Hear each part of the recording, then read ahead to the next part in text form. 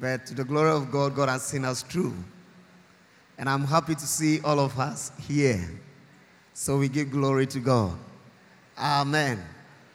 Today, actually, presiding elder was supposed to preach, but I told him no. I want to take it. And the topic is going to be in series. So I think that I'll push you forward. I hope with your permission you allow me. Amen. We're going to talk about the life of the church. But today we're going to concentrate on the church. Then hopefully from next week, we dive deep into the life of the church. And I want you to open with me Matthew chapter 16, verse 13 to 20. When Jesus came to the region of Caesarea Philippi, he asked his disciples, "Who do people say that the Son of Man is?"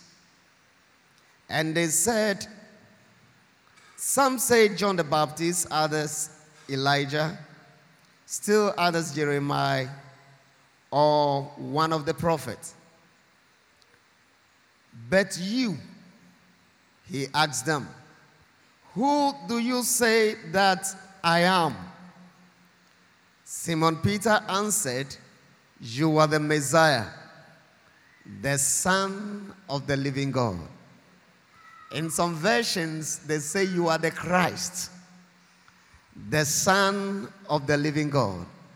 And Jesus responded, "Simon, son of Jonah, you are blessed because flesh and blood did not reveal this to you, but my Father in heaven.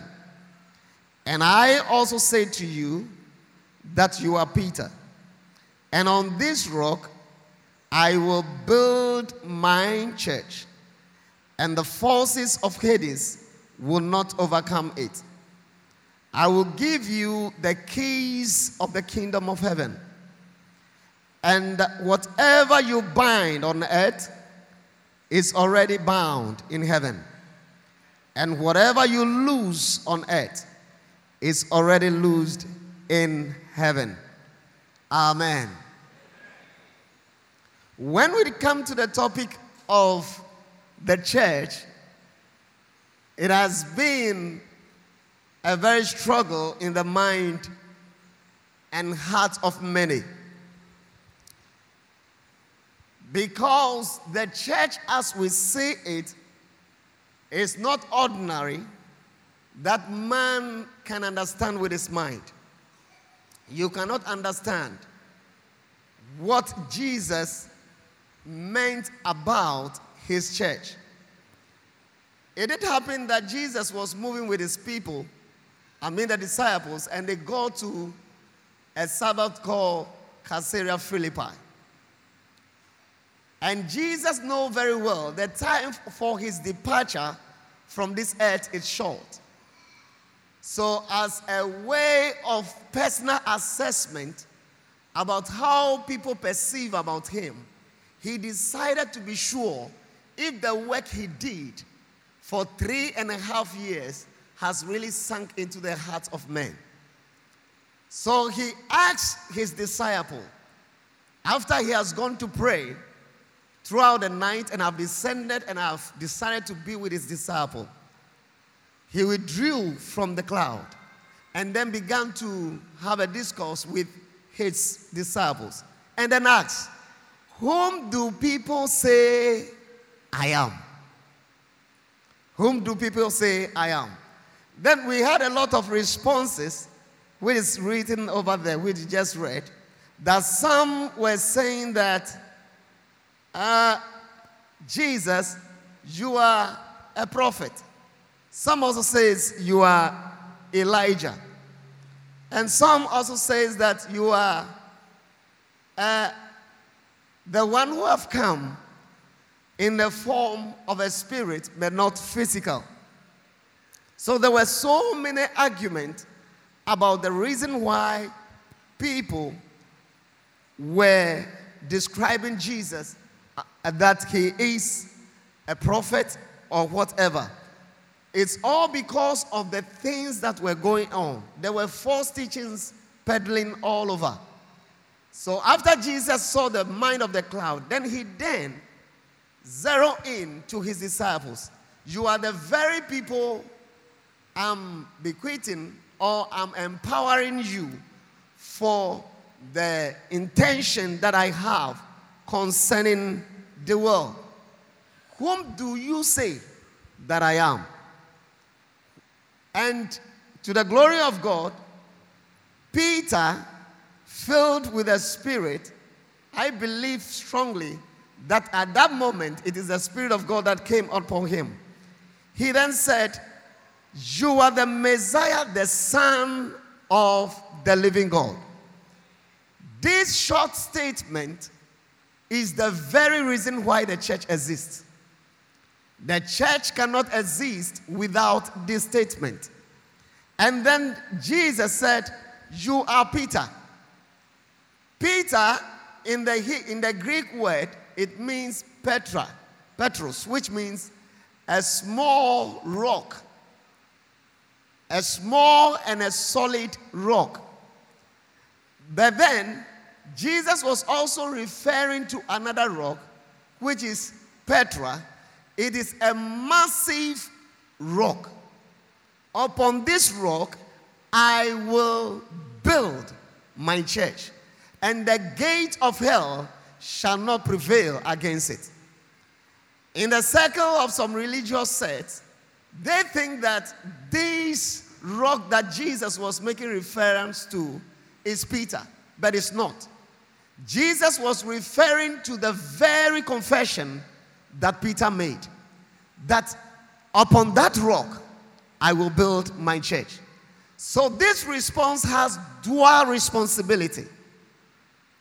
First, it reveals whom God is going to use to build the church, which is his son Jesus Christ. You are the Christ, the Son of the living one. And the other section also shows responsibility. That is why if you read, Jesus told Peter, "I will give you the keys of the kingdom." It means authority and also responsibility. So the church, as we see, is built on Christ. How you think about this question and the response, in actual fact, would determine the destiny of you, the Christian.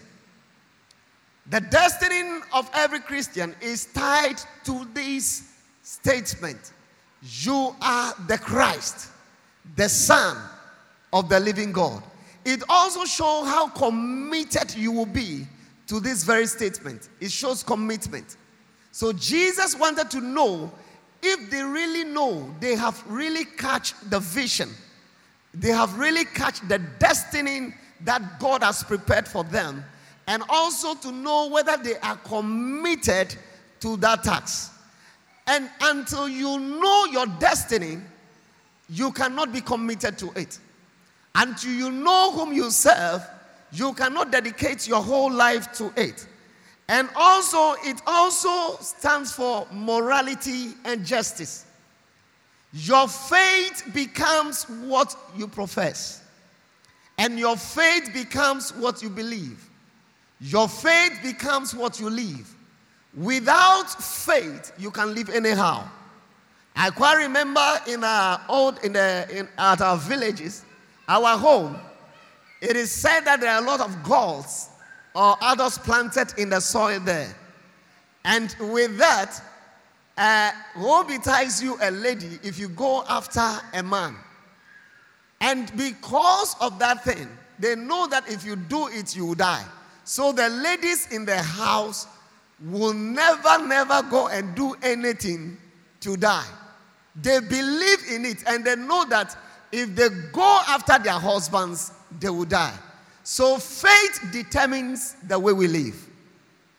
So Jesus wants to be sure that after I have gone, will you still maintain the faith? Will you still live in the faith that I have bequeathed unto you? Will you have that morality to live right and do what is just? Your faith determines declaration, the things that you declare, because the gospel needs to be propagated. And until they understand the very reason why Jesus came, they cannot speak about the good news. So Jesus wanted to know all these things. So this confession is what the church is hooked up to. Some of the false and popular statements that the people were saying those times, I have already said some, is that Jesus was a great man and well-respected person. But I'm here to tell you, Jesus transcends and exceeds that kind of belief. Jesus is not just somebody who is respected or somebody who is well adored in society. If we talk about adoration and respect, even here we have a lot. Hallelujah. But Jesus is greater than mere respect and mere honor that we may seek to give to people. He is not an ordinary man. He is a special person. And also, some also were liking him to John the Baptist, and especially the believers of Herod. The Herodians, they believe, because that is what Herod also said. The Bible says that when Herod was the one who killed John the Baptist. And when he heard that there was somebody around doing the things that John the Baptist was doing, then he said, this is John the Baptist who have resurrected. And he was able to seed that thing into his people. And in the olden days, the Herods, they are people who are worshipped. So we have people who worship only the empire, who worship only Herod. So they claim that he is a righteous spirit that has come, and somebody who was prepared to be martyred, because John was killed, martyred. So this was their belief. If you read Matthew chapter 14, verse 1 to 2, you will see it there. At that time, Herod the governor was heard of all these reports, and this was his final decision about Jesus Christ. Some also said Elijah, but Jesus transcends Elijah. He's not Elijah. Neither is he a prophet. He's more than a prophet. And even in our time, we have people who want us to believe that Jesus is one of the prophets. But I'm here to tell you, Jesus Christ, the Son of the living God, the one you serve, the one I serve, is not a prophet. Hallelujah. Before the prophet came, he exists. He told the people, before Abraham, I was. So he could not be any of the prophets. He is himself. Hallelujah. To some, they said Jeremiah. And also, he came to the disciples, and that is where we had the right response. And my question is, what is your perception about Jesus? To some Christians, all that they know Jesus to be is the mighty healer. Because one upon a time they were sick and they prayed and he healed them. To some, they thought that they were hungry and Jesus could feed them with 5 bread and 2 fishes. If that is how your faith or your perception is about Jesus, then you have to reorient your thinking. Jesus is above all the material things that is being supplied to us. Our confession is determines our personal trust in God. It shows our personal trust and also our conviction about Jesus Christ. What is your conviction? What is your trust about him? A lot of people are just running here and there, seeking for a savior, whereas they have the savior already. They are seeking for the Christ. And that word Christ means the anointed one. The one who has been approved by God.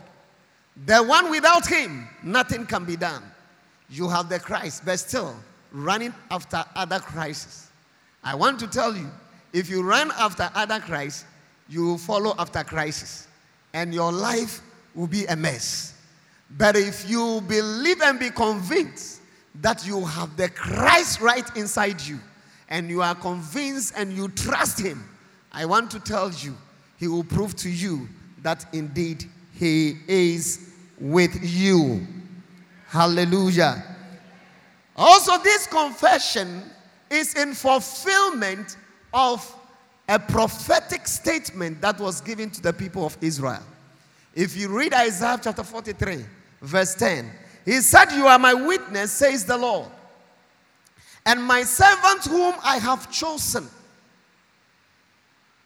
that you may know me."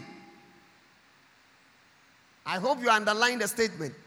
The servant whom I have chosen, that you may know me. So who is that chosen servant?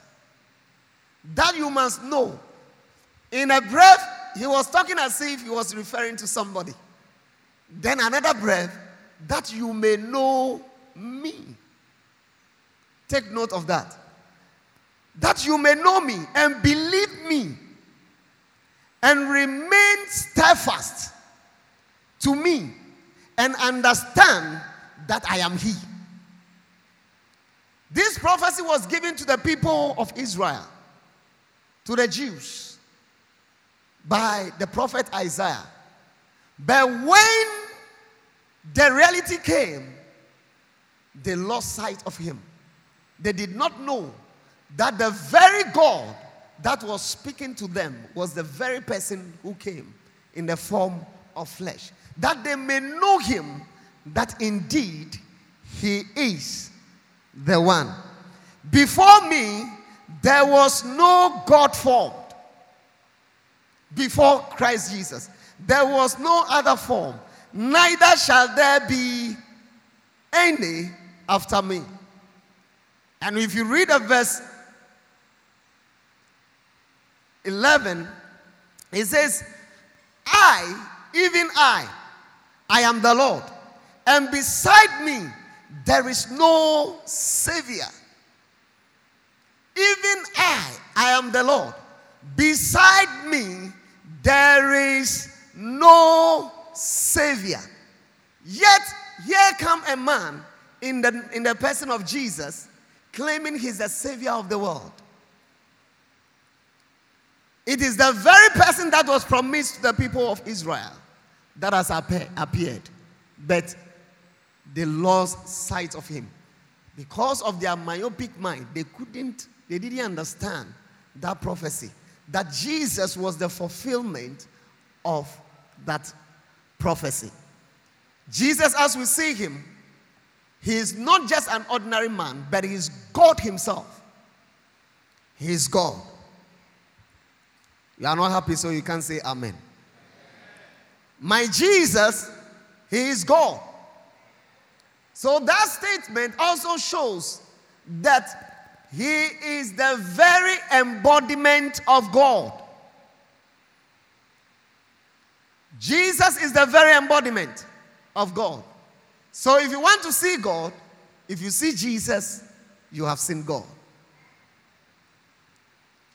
So there's no need of you, people of Israel, looking for any other God anywhere. I'm the very person that have come. I'm the Savior. I have come to save you. But I've chosen to come in the form of man. Hallelujah. So Christ the Messiah, the anointed one, is God. Is the approved one of God. The Son of God. Who have the same being and the same substance of God. He has the same being, the same substance of God. He is one with the Father. So if you want to know the Father, seek for Jesus. And if you have Jesus, you have him.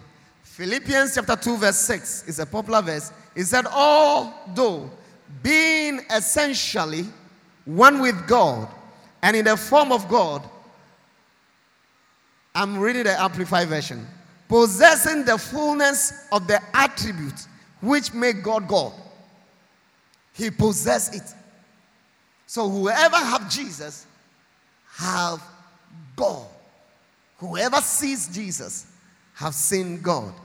Did not think these equally with God was a thing to be eagerly grasped or retained. That is why he came down and took this earthly body upon himself. For one reason, to be able to shed his blood on the cross of Calvary, to die, to establish his church.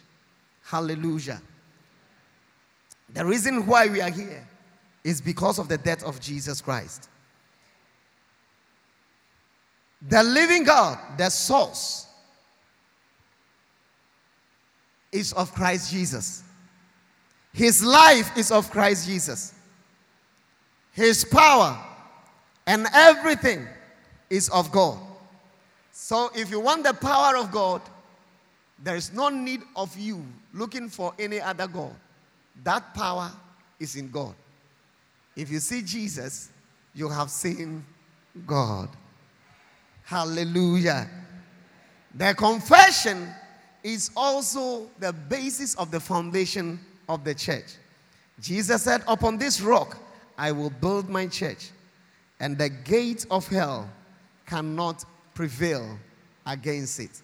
In the case of Paul, he said, for no one can lay any other foundation on than what has been laid down. And that foundation is Christ Jesus. This is how Paul put it in 1 Corinthians chapter 3 verse 11. No one can lay any foundation. So the foundation of the church is Christ. It means that you cannot do without him. You can't live without the foundation. If you want life, you cannot live outside the foundation. It's when you are in the foundation. It's when you are planted on the foundation. That is when you have life. Say amen to that. What the church is not. The church is not a material thing as we see. The word church appeared in the New Testament 140 times. And there is none of these appearances that suggest that the church is the block, the wood, and also what? The ceilings and the things we see. The reason why we had building or edifice called church is that anytime one goes to church, so traditionally, I'm going to church, isn't it? But what they want to suggest is that the church is a place or is a place where the church meets. The church is a place where the church come to what? Gather. In the name of one thing. Jesus. So the Bible says, where 2 or 3 people are gathered in my name, I am there with them. So the church is the gathering. So as we are here, we are church. Hallelujah. So you are the church. So anytime we come here, we are here together. And as we come, Jesus is there. Hallelujah. And even as I speak, Jesus is here. If you believe that we are a church and we have come to assemble in the name of Jesus, just to worship Jesus, then Jesus is there. It means that it's not all the gatherings that Jesus is found. Jesus can only be found if we are gathered in his name. As we are here, if our meeting is not the reason of Jesus, Jesus don't reside. This is just something else. Because Jesus is not living in this room.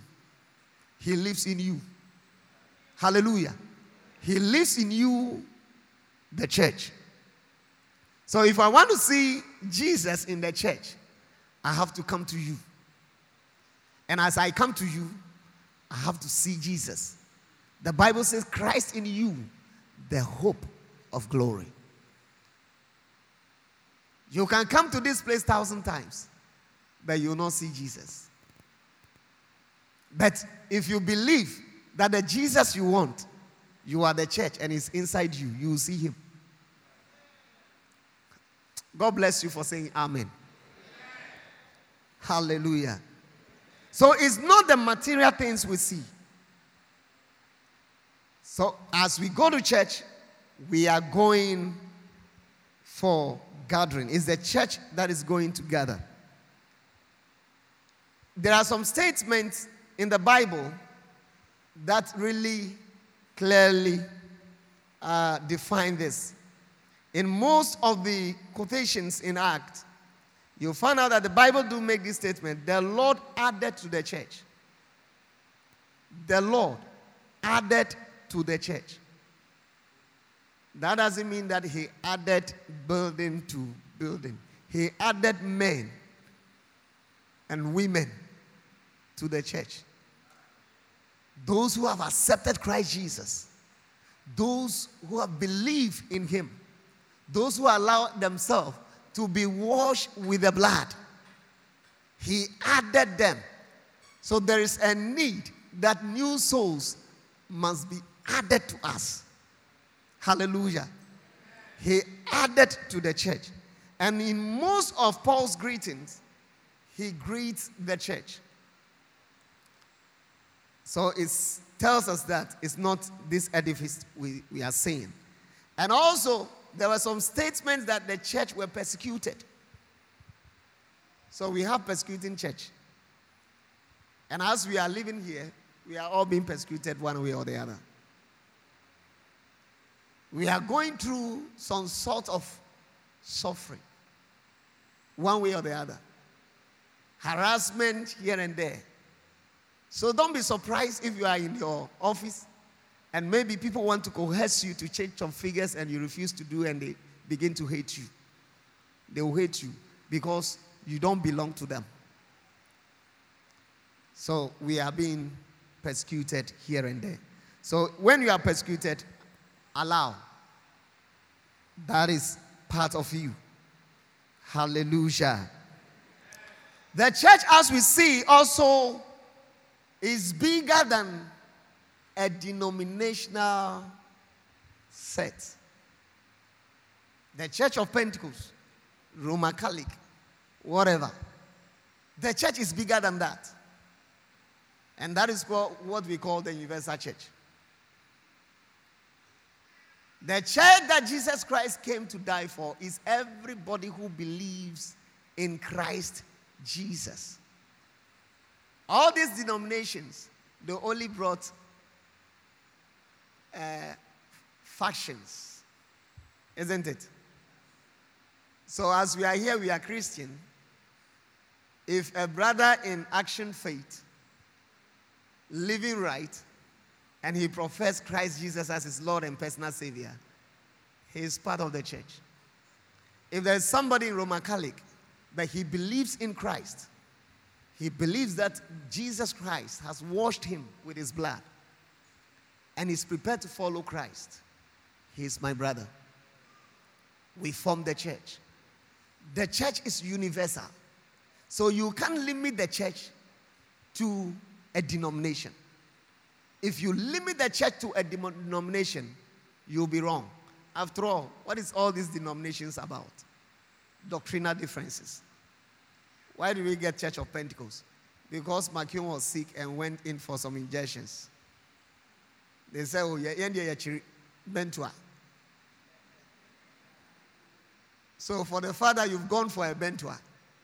You cease to be part of us. So a denomination can disown you, but the universal church will never disown you.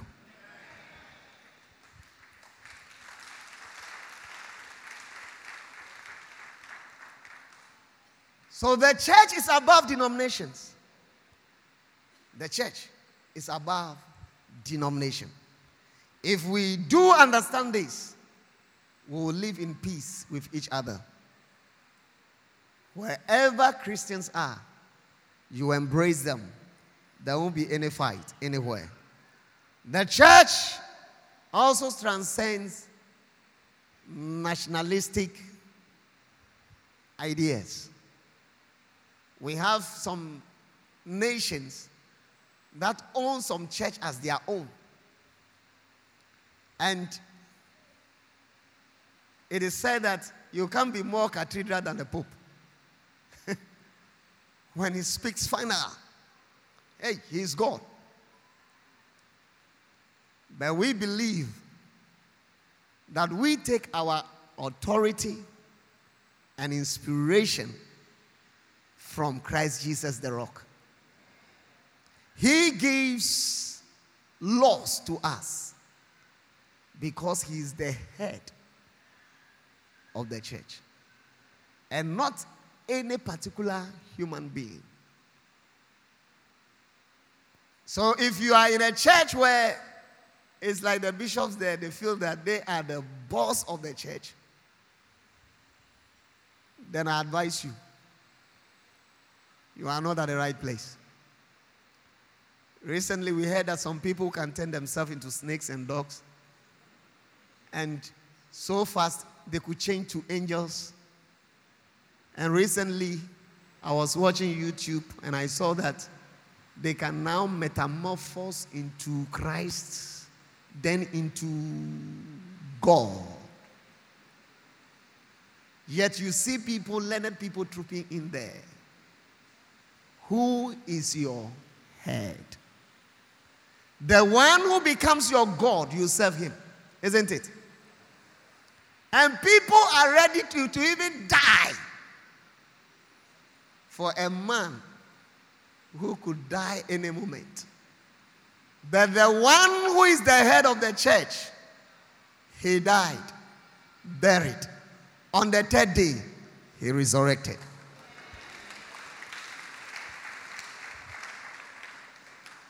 So the church transcends that. To some people, they also think that the church came as a result of the rejection of Jesus Christ by the Jews. And they always dwell on John chapter 1, verse 11 to 12. He came to his own, but his own received him not. Therefore, now as many that receive him, he gave them the power to become the sons of God. To some people, that is their mind. I also have a different mind. Hallelujah. The Jews, though it is claimed that they were the favorite of God, but I'm telling you, that was then. Now the favorite of God on this earth is the church. It's not the Jews. Last we went to 2016, we went for a conference there. When it's getting to start, then you make a sign. Right. 2016, we went for a conference, and to my surprise, these people came out in their number with plaque saying, we have not, they use some terms, we have not Judaized you, so don't come and Christianize us. And at the breath on one of the plaque I saw, Jesus you worship, we don't know him. Hey, as the Savior. I say, wow. So, though they forfeited that prophecy, it doesn't mean that Jesus was meant for them. God was having a universal purpose. That is why he came. Jesus came for all mankind. He never came to the Jews. And whoever will say that, I will forever defend it. The root of the Jews is from the Gentiles. Abraham was also a Gentile from the Chaldeans, a place called Ur. And God told Abraham that leave your home, leave your assembly, and go to the place that I will do what? Show you. Blessing, I will bless you. If you read Genesis chapter 12, verse 1 going. And through you, the whole earth will be blessed. He didn't, box that idea into a small box. But it was what? Universal. That was the promise given to Abraham. The difference is Abraham believed God, and it was credited unto him righteous. And he became the father of faith. Hello? So right from Abraham's time, the purpose of God has been defined. So it is not true that Jesus came for the Jews. That statement was there because he himself is a born Jew from the tribe of what? Judah. A heir of David. But his very people whom he came from, they rejected him. So that statement is not suggesting anything salvific. It's rather suggesting that Jesus came out of them. Just as I am Adam. Are you getting it? And I was born out of Adam, but with a purpose to save the whole country. Are you getting it? Okay, mostly let me use Kwame Nkrumah. He is coming from what? Ekrofo, isn't it? He came from Ekrofo, but he now became a national figure. Now, even Ekrofo, they don't celebrate him. Who are those who celebrate him? Ghana. Is it clear? So Jesus came out of that place. And eventually, you will expect that you should be accepted by your own people. But yes, the case was not accepted. And it was clear, he did say it, that a prophet is not what? Accepted in his own home. So that is what that statement is about. So don't let anybody create that inferiority into your mind. We Gentiles, we had part in the salvific plan. But it all came in the time of Jesus. Somebody say amen to that. The church is composed of genuine believers out of every kindred, tongue, tribe, and nations. God had in mind to raise his own ethnic generation. Okay, I will end right now. If you read Galatians, I will end from here. Then next week we'll continue. I said it's series. Galatians chapter 3 verse 28. There is now no Jew or Greek, slave or free, male or female. You are all in Christ Jesus.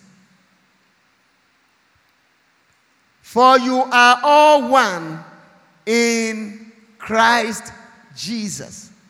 So there is no difference between the Jew and the Gentile. Whether I speak Ewe, whether I speak Twi, whether I speak Kusasi, whether I speak whatever language in Zima, we are all one in Christ Jesus. Even if you are Frafra, we are all one people. We are one people. So as we meet together, we must have that sense of unity within us, that we are the church planted on Christ Jesus with a unified purpose. I pray that the good Lord will open our minds and give us understanding. Hallelujah. So as I've already said, we will end here, and next week we will continue. Amen.